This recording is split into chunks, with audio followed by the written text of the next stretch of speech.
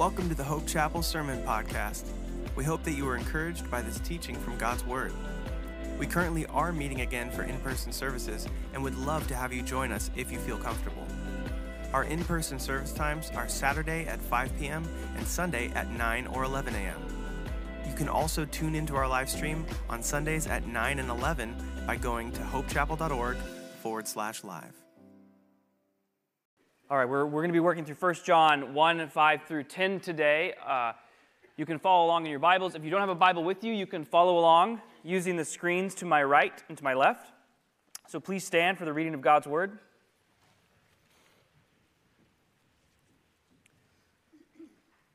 Beginning in verse 5.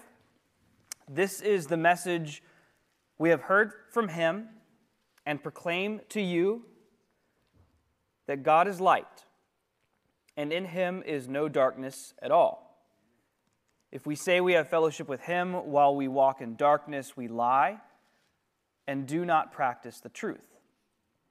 But if we walk in the light as he is in the light, we have fellowship with one another, and the blood of Jesus, his Son, cleanses us from all sin. If we say we have no sin, we deceive ourselves, and the truth is not in us. If we confess our sins, he is faithful and just to forgive us our sins and to cleanse us from all unrighteousness.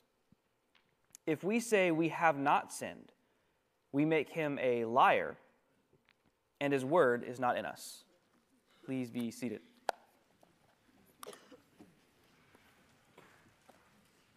If you were here last week, you remember Mike beginning the first few verses of this letter that John wrote, and he gave some background for John. John was one of the 12 disciples. Is that right? Yes. Wow, great response. He was one of the 12 disciples. He was with Jesus for his years of ministry. He saw Jesus do miracles. He saw Jesus teach. He saw Jesus crucified. He saw Jesus raised from the dead. He knew Jesus well. He's probably nearing the end of his life. He's maybe in his 80s at this point. He's been faithfully working with Christians who are much younger than him now for many years. It's possible that John is the person on the planet at that time who had been a Christian for the longest, the most mature Christian on the planet, because he came to faith really young, and by the time he's writing these letters, he's much, much older.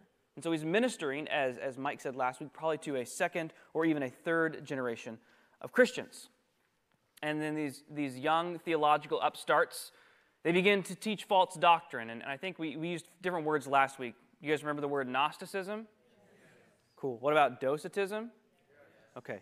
So these views about the world and about Jesus that are not compatible with the message about Jesus were growing in the churches that John is working with. And I think probably the quickest way to sum it up is to say the Gnostics believed the body to be evil, the entire physical world to be evil, cats and dogs and grass and air, everything. Spirit was good and body was evil.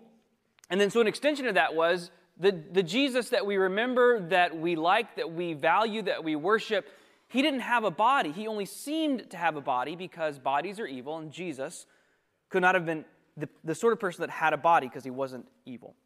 And so John, who's now decades into his ministry and remembers Jesus, opens his book this way. He says, that which was from the beginning, which we have heard, which we have seen with our eyes, which we looked upon and have touched with our hands concerning the word of life.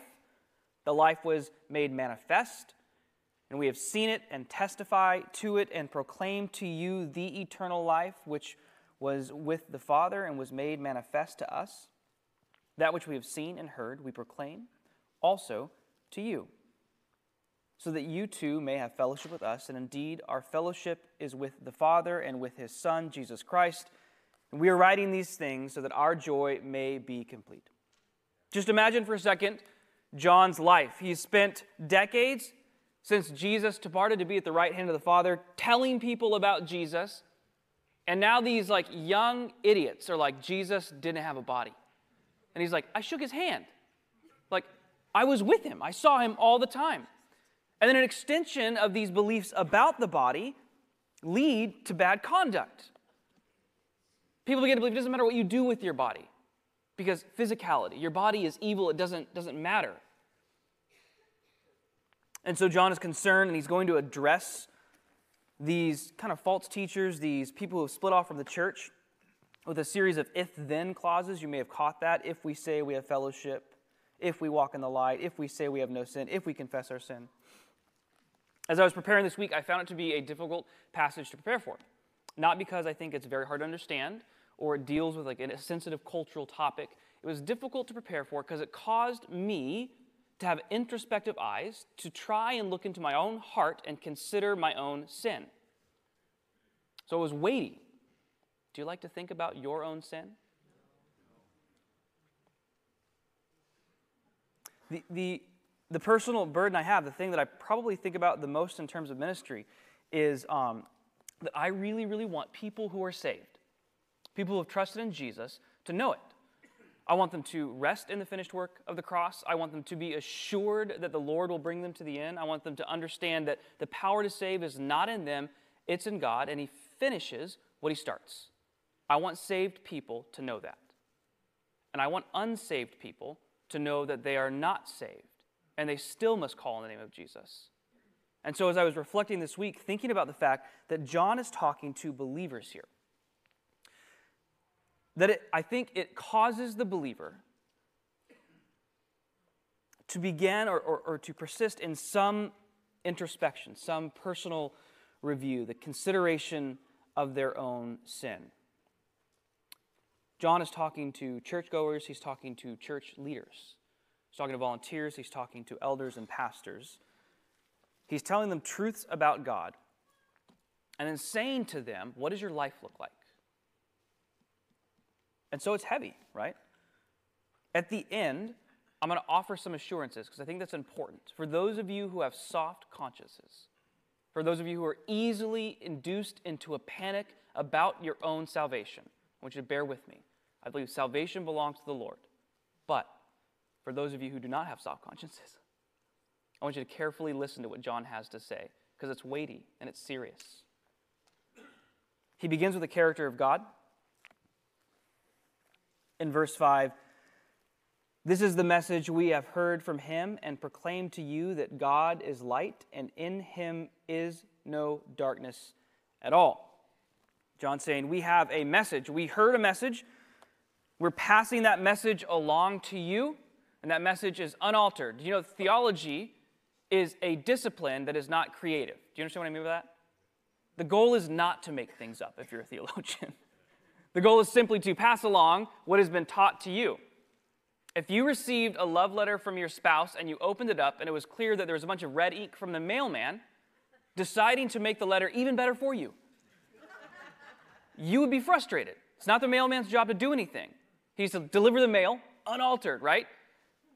As Christians, what we do is we receive the message and we pass it on. We don't change it. And John, what he's doing is he's beginning with the character of God.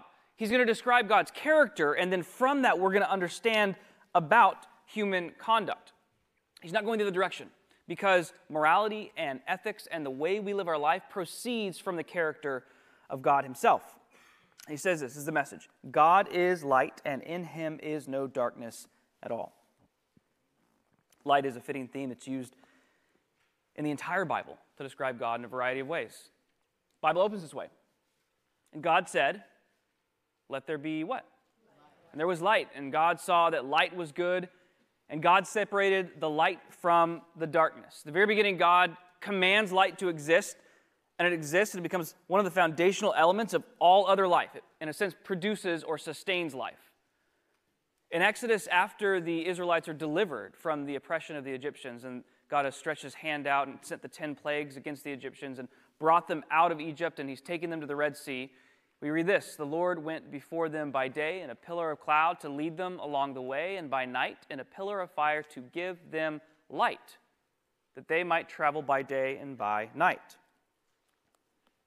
David says this, for you are my lamp, O Lord, and my God lightens my darkness.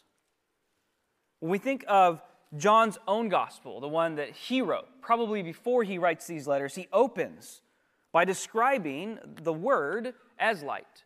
In him, that is the Logos, who we know to be Jesus Christ, was life, and the life was the light of men. The light shines in the darkness, and the darkness has not overcome it.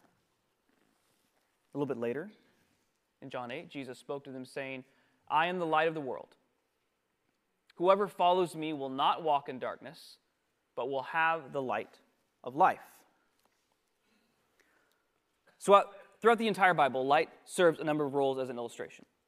Light as life. It produces life. It sustains life.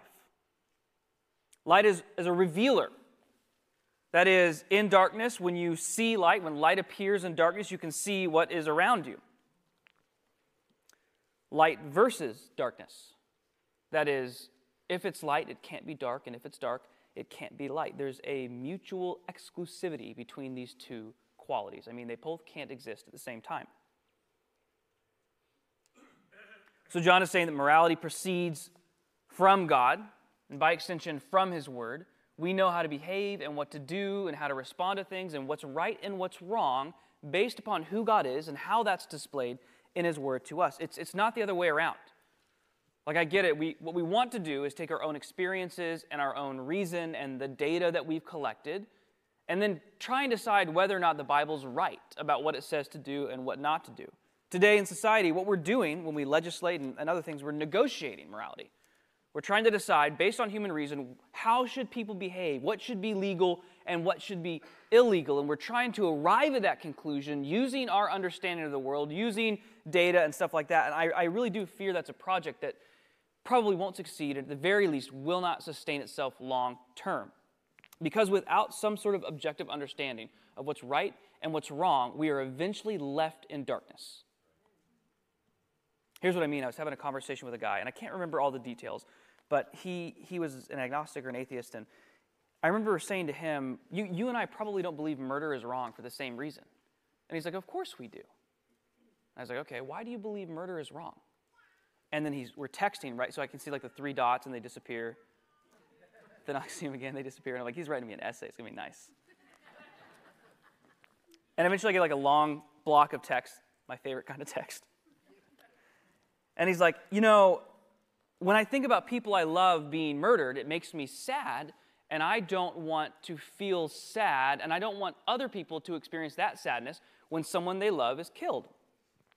And I was like, okay, so if I find someone that nobody loves, can I kill them? You see what I'm saying, right? He said, well, why do you think that murder is wrong?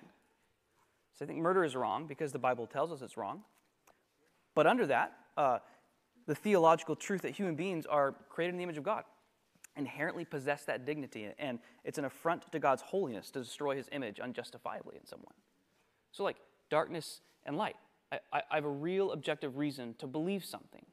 I can offer value to human beings without it being assigned, right? It already exists in them because they're made in the image of God. I have a declaration from God, do not murder people. I don't have to negotiate, right? I don't have to talk with other people and kind of hear what they think about murder and what I think about murder and slowly get our way to a compromise about who we should and should not kill. An extension of this is that I can believe that God is actually good. John says that God is light and there is no darkness in Him at all or whatsoever. That He actually is good. That He actually is just, He actually is holy, that He's actually perfect, that He loves perfectly and exercises His justice perfectly, that everything He does is always right. It's not like a mix of light and dark. He's not the ancient Greco-Roman God who could trick you, could betray you, could decide that someone else made a better offer. He's also a God that is, in a certain sense, close, invested in His creation, cares about His creation. His creation does matter to Him. He didn't create the world and then just walk away. That He's trustworthy. And so when we come to troubling passages in the Bible, the challenge is not for God, it's for us. Do you ever read the Bible and you come across a passage and you're like, ooh, don't like that? Just a few of you. I would think it'd be pretty wild if you read the entire Bible and you're like, I agree 100%. There's nothing in here that causes me any concern. Like, my guess is your opinions don't match the opinion of the creator of the universe, right? Like, when you read the Bible, it should challenge you and shape you and form you, probably in different ways. And we find that the truth about God, when it enters into different cultures, it challenges them in different ways. But when I read the Bible and I see something I don't like about what I should do with my money, or what I should do with my body, what I should do with my power or my privacy or my independence, maybe the Bible tells me that I'm not meant to be alone, that I'm not meant to make all my decisions by myself, that I should seek the counsel of others and hear critical feedback, and I don't like that. Who's the challenge for, me or for God?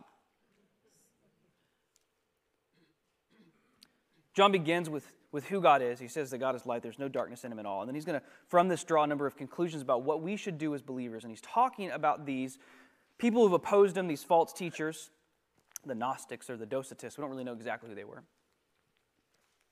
First, he calls us to walk in the light. In verses 6 through 7, he says, if we say we have fellowship with him while we walk in darkness, we lie and do not practice the truth. But if we walk in the light, as he is in the light, we have fellowship with one another, and the blood of Jesus, his Son, cleanses us from all sin. When you read the commentaries on this passage, most of them agree that probably what John is responding to is a claim on the part of these false teachers that they do sin, but this sin is neither significant to them or to God. They're not too worried about their own sin. So John is saying, if you walk in the darkness and you say you have fellowship with God, you are not doing the truth. We often say telling the truth, right? For us, truth is primarily a cognitive thing. It's an intellectual thing. There are claims that I believe or disbelieve, but in the case of the ancient writers and readers here, truth would not have been primarily a function of thought, but a function of action. You do or you do not do the truth. I can intellectually be a good theologian, but unless I practice the truths that the Bible teaches, I'm not actually a good theologian. Does that make sense? I know lots of great theologians intellectually that in practice are not very good theologians. In my own life, I've wavered between being a good and bad theologian in practice. There's actually not a category for being intellectually obedient, but then, like, in your behavior, being disobedient. You can believe things to be true about God, and then by extension be true about you, and then when you don't do the things that the Bible tells you to do, you are being a bad theologian. You are not doing the truth. Imagine for a second, pretend like I liked football. Just pretend. And I knew all the numbers, all the coaches, all the positions, all the fields and players and mascots. I knew every statistic, right? I've watched thousands of games. Am I a good football player? No, right? I know a lot about football, but I'm not good at football. So John is saying, listen, sin matters. It matters. It matters. It matters how we live our lives. It matters what our lives consist of. Our conduct actually does matter. To say that we have sin, but it doesn't really matter, is a major theological error. And it's even worse than to say my own sin doesn't matter. I think it's easy for us to see the sins of other people. You guys good? I'm a professional at seeing other people's sin. I've got an expert degree in identifying other people's sin. But as the sin gets closer to me, it's harder for me to see. The sin of my friend is harder for me to see than the sin of my enemy, right? The sin of my children is harder for me to see than the sin of other people's children. And the sin of my immediate family is harder for me to see than the sin of my less immediate family. You see what I'm saying here? So in one sense, sin feels less visible to us and less serious to us over time. We also might think that we have sin in our life, but the good news is the good outweighs the bad. And if you're new here, you might think that's what Christianity teaches, that you do more good than bad and you're good, but that's not what the Bible teaches, right? There's like this mutually exclusive nature between light and darkness, between sin and holiness. John's saying, no, you can't do a bunch of good things and then have a little bit of sin on the side, right? See what I'm saying? Thank you. We will tolerate certain sins, and those sins will become enshrined in our lives, and then they'll become protected in our lives, and then they'll have a place in our lives that they should not have. Have you ever heard anyone say, that's just my vice? That's just my vice. Everything's in order, but this little bit right here, don't worry about it. Look what Paul says. What partnership has righteousness with lawlessness? What fellowship has light with darkness? What accord has Christ with Belial? Paul is saying, listen, sin and righteousness do not accord with each other. They don't belong together. I'm not saying that Christians should be sinless. We're going to talk about that next. I'm saying if in our lives we have sin that we know, we consider kind of insignificant, and we tolerate, that is not acceptable. I live in a house, and I'm always terrified of black mold. Anybody terrified of black mold? I walk in different rooms and breathe in as deeply as I can. Do I detect anything that might smell like mold? When my wife leaves the house, I pull all the furniture out, check behind everything. I'm really terrified. I have a friend who explained to me how bad black mold is. I'm always walking around looking for it. One time I found a small patch of black mold on my baseboard, or mold on my baseboard. You know what I'm talking about? And what I didn't do was say, it can have the baseboard. The rest of the house is mine. I'm going to keep it clean, but the baseboard, it can have the baseboard. You see what I'm saying? It will grow in our lives. It will become more dangerous. The other way in which I think that we can claim that we have fellowship with Him but walk in darkness is when we have secret sin. When we have public righteousness but private wickedness. In this case, maybe you know the sin is significant. Like maybe there are those of us here who have sin in our lives that's secret, and we know that it's significant, but we are intent on keeping it invisible. We see the mold on the baseboard, and we push a piece of furniture in the way. We don't want anyone to see it. We live in a world that has made invisible sin really, really, really easy to do. We spend less time gathered together in person. We go into each other's homes far less often. We have digital lives that are separated from our real lives. We have privacy built into nearly every category, so much so that when we invade each other's privacy, it's offensive. Men go off on business trips. Men, when you go on business trips, and I know it, I'm praying for you because you're going off into the anonymous world, praying the Lord protects you when you are away from other people. I'm sure there are people here this morning that as I'm talking about secret, invisible, private sin, you know what I'm talking about.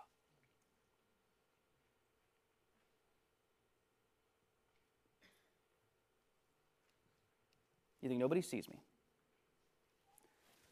In Hebrews, no creature is hidden from His sight, but all are naked and exposed to the eyes of Him to whom we must give an account. I'm not saying this to bully you, to just send you into a panic. I'm saying this to you so that you might know, as John will tell us next, you can be freed from the burden you are feeling right now. You could be freed from it. He continues. He says in verse 7, "But if we walk in the light, as He is in the light, we have fellowship with one another, and the blood of Jesus, His Son," look, "cleanses us from all sin."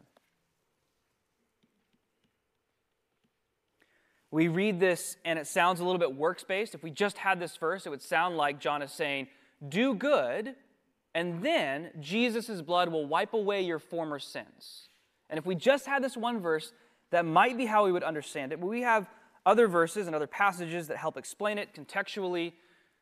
The next chapter, which some people include with these verses, and in chapter 2, verses 1 through 2, we learn more about this. This is what Mike is going to preach on next week. But he's not here, so I can kind of do a little bit of this, and he's not going to know.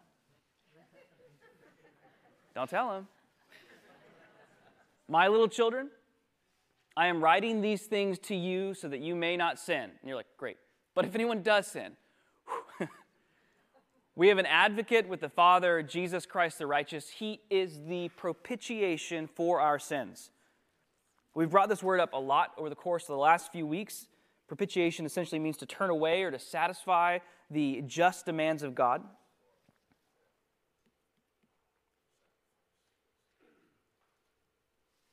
I'll come back to this more later because he repeats himself. But I want you to notice this. He says, if we say we have fellowship with God, yet we walk in the darkness, we lie and we do not practice the truth. But if we walk in the light as he is in the light, sorry, Nancy, we have fellowship with, and we might say fellowship with God, but that's not what John says. He says fellowship with one another. Kind of strange, right? In John especially, and in the Bible, one of the ways that we convey to others that we have fellowship with God, that we've been made right with God, is that we have fellowship with one another. In John 13, we have this passage about Jesus washing the disciples' feet, and he's washing the most intense disciples' feet in John 13. Peter said to him, to Jesus, "You shall never wash my feet." Jesus answered him, "If I do not wash you, you have no share with me." Simon Peter said to him, "Lord, not only my feet, but also my hands and my head." Jesus said to him, "The one who is bathed does not need to wash except for his feet, but is completely clean, and you are clean." We'll talk about this more, but there's a sense in which we have an initial washing and a second washing. And through both of these, we are able to have better fellowship with each other. A little bit later, in John 17, we can read this from the high priestly prayer. "The glory that you have given me, I have given to them, that they may be one even as we are one, I and them, and you and me, that they may become perfectly one, so that the world may know that you sent me and loved them even as you loved me."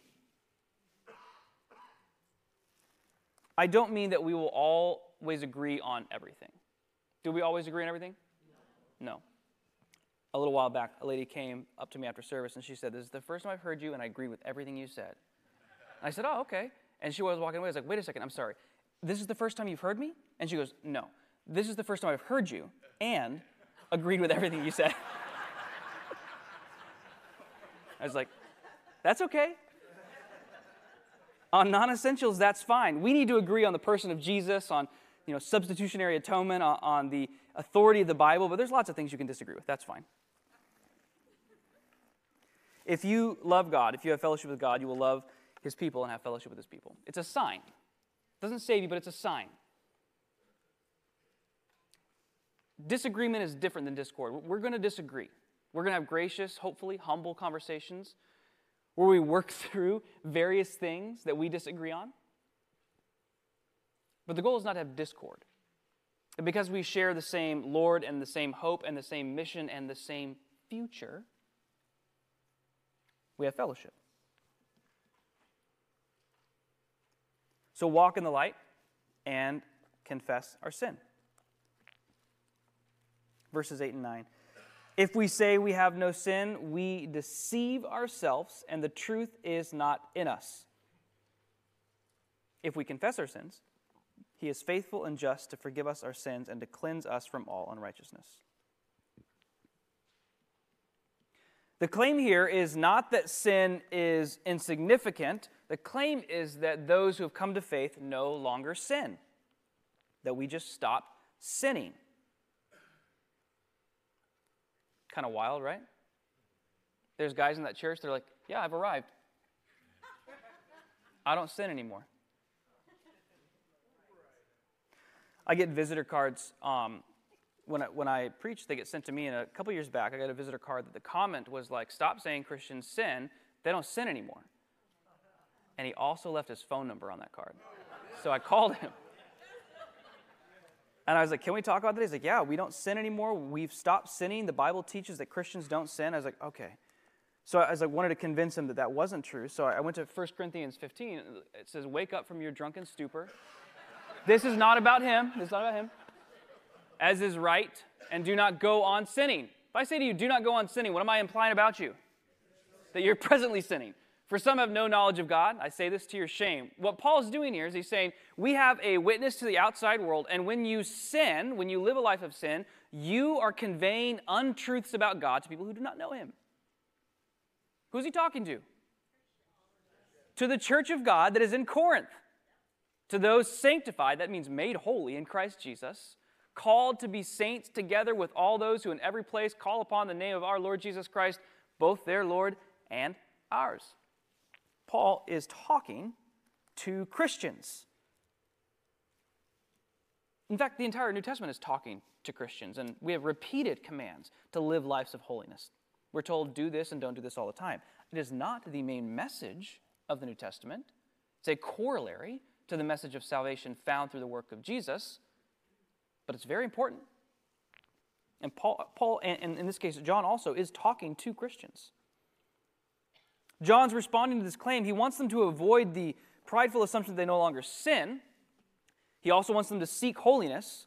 I think the reason why this is so important is if I told you Christians shouldn't be sinning at all, there should be no sin in your life, you're going to respond one of two ways. You're going to be panicked. You're going to see the sin in your own life and always be wondering, am I saved? Or you're going to assume whatever is in your life is not sin and you're going to ignore it. John's concerned. John says these people have deceived themselves. They probably haven't deceived other people. If anyone came to you and said, I've stopped sinning, and you knew them personally, you would think, let's talk about that. That can't be right. The assumption that I no longer sin leads to danger. If I'm convinced I'm never going to get a car wreck, just fundamentally, I'm never going to get in a car wreck, I'm going to stop wasting my time with seatbelts. I'm not going to worry about the speed limit. If I see a one-way street, I get to choose which way it goes. Do you see what I'm saying? Like, that would be a dangerous way to drive. If I just had the assumption nothing bad could happen to me while I'm in the car, that sort of pride leads to destruction. John wants us to trade the pride of assumed sinlessness with the humility of repeated confession. Only the humbled are rescued. Truly, only the humbled are rescued. The one who assumes himself righteous on his own efforts is in danger. The one who assumes himself weak and in need of a Savior, whose heart is humbled, that one can be rescued. Mike used a lot of Greek last week. Did you guys notice that? I'm going to try and keep up with him.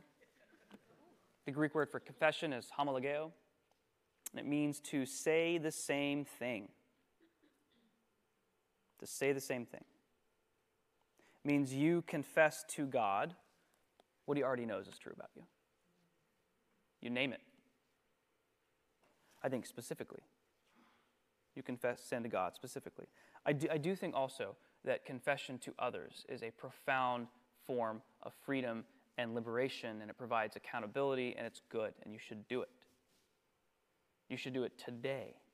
If your heart was provoked when I spoke about secret sin earlier, you should not delay. But in this passage, I think that John is primarily talking about confessing to God. He again talks about cleansing and forgiveness. He says, if we say we have no sin, we deceive ourselves, and the truth is not in us. If we confess our sin, he is faithful and just to forgive us our sins and to cleanse us from all unrighteousness. So again, John talks about the hope that we have, the forgiveness that we have, the cleansing that we have. And what I need to do here is convey that there are kind of two ways of understanding, or two types of forgiveness that we receive. Now, just bear with me, because right now it sounds like I'm a heretic. I promise I'm not. You can check your Bibles later. There is a first and all-encompassing forgiveness. When our heart is first broken by the sin in our own lives, when we realize our need for a Savior, when we turn in faith and repentance, at that moment, we are forgiven everything. That leads to justification, being declared right before God. Everyone still with me?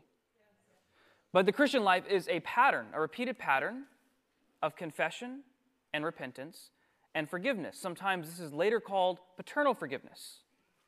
What this means is we confess our sins and God offers us a paternal forgiveness that leads not to justification, because the work of Christ is done, but to sanctification, in which God makes us more of what he's already declared us to be. We're saved because of the work at the cross. We're justified when we call on the name of Jesus and turn in faith and repentance. And over the course of our lives, one of the tools the Lord uses to make us holier over time is confession and repentance. Do I still have all of you? If you have any questions, you can call Mike and he'll answer them for you. So we consider the character of God, we walk in the light, we confess our sin. Lastly, we acknowledge evil. In verse 10, if we say we have not sinned, we make him a liar, and his word is not in us. This claim seems really similar to the first, or to the second. In 8, if we say we have no sin, we deceive ourselves. In 10, if we say we have not sinned, we make him a liar. Probably, I think, the difference between these two claims is the first says, I presently don't have sin, and the second says something more like, sin is not real, that wickedness and evil is not real, that I have not sinned, or I do not sin, and I have not sinned. There's this radical progression where one says sin is insignificant, to then saying I don't sin anymore, to then saying I have never sinned. There might be lots of ways that we can come to this conclusion. One might be saying that sin is a matter of perspective, right? We could say that sin is solely the result of our environment. Environmental pressures make us do things. It's not our fault. Be parentage. Seen all these reels about people talking about how their parents were bad and that's why they're bad. It's like every new Disney movie has to show you how the bad guy's father was really mean to him. That's why he's a bad guy now.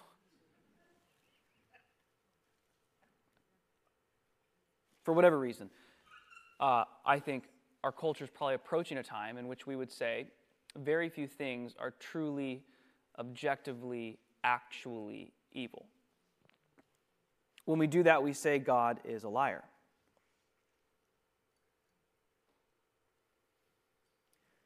It's the ultimate form of rebellion, because not only does it rebel against God and engage in various types of wickedness, it fails to acknowledge that wickedness even exists. To deny sin, to say that wickedness does not exist, to say that evil does not exist, to say that you have never sinned, is to be unsaved. If you're here today and your position is sin does not exist, I have never sinned, you are not a believer. The reason being is this. The main contention of the New Testament is that Jesus came to rescue people from their sin. So if you have no sin, you have no need of a Savior.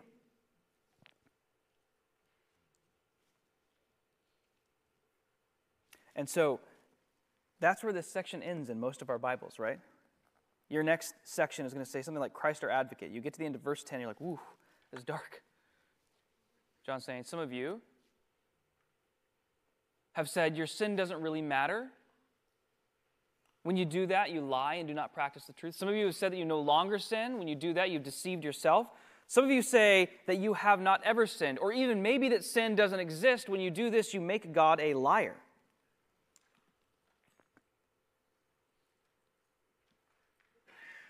And although this is where our passage ends, I feel just kind of pastorally, it's important for me to offer some assurances to those who I mentioned in the beginning with soft consciences. Some of your hearts may have been rightly provoked about sin, and at the end, you need to come and tell someone about it. Some of you maybe have been provoked not to confession, but to panic. I don't want you to be panicked. I do want those who are unsaved to know that they're unsaved. I want to be clear about it. But I also want those who are saved to know that their salvation is secure. The first assurance is this: justification is the work of the Lord. Like salvation is the work of the Lord. Do you know that? Yes. Paul in Romans does not say, I am not ashamed of the gospel, for it is the power of God or power of human beings to be better people, right? He doesn't say that. He says, he is not ashamed of the gospel, for it is the power of God to save. That God is the one who does the saving, that the work to save you was not your own, that your sin is paid for through the work of Jesus, that the cross finished the work of God in terms of you being made right with God. And because God did it, you can't undo it. Secondly, sanctification, becoming more holy, is also the work of the Lord. We can see Paul say this to the Galatians. He says, the fruit of the Spirit is love, joy, peace, patience, kindness, goodness, faithfulness, gentleness, self-control. Against such things there is no law. And those who belong to Christ Jesus have crucified the flesh with its passions and desires. If we live by the what? Spirit, let us also keep in step with the Spirit. I just want to point out that what Paul is saying there is not that they are your fruits. They're whose fruits? The Spirit's fruits. Do you understand what that means? That means He's the one that brings them about in your life. That sanctification, you becoming holier over time, is the working of the same power that saved you in the first place. That God Himself is not just the superintendent of your salvation, but also your spiritual growth. And you can rest in that as well. Amen? Let's pray.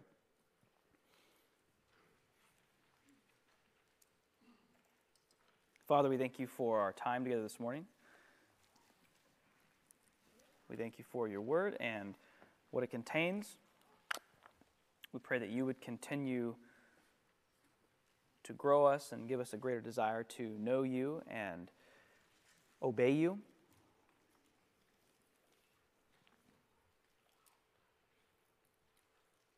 Pray you bless us as we conclude our services and as we go out this week, that you continue to protect us and provide for us. We thank you for the ways that you have this last week.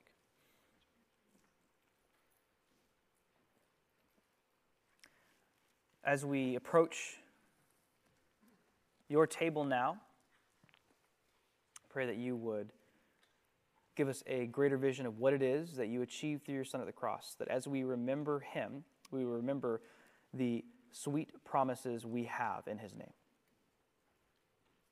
We pray these things in Jesus' name. Amen. On behalf of the Hope Chapel family, I'd like to thank you for tuning in to the Sermon Podcast. If you would like to know more about our church, you can visit www.hopechapel.org.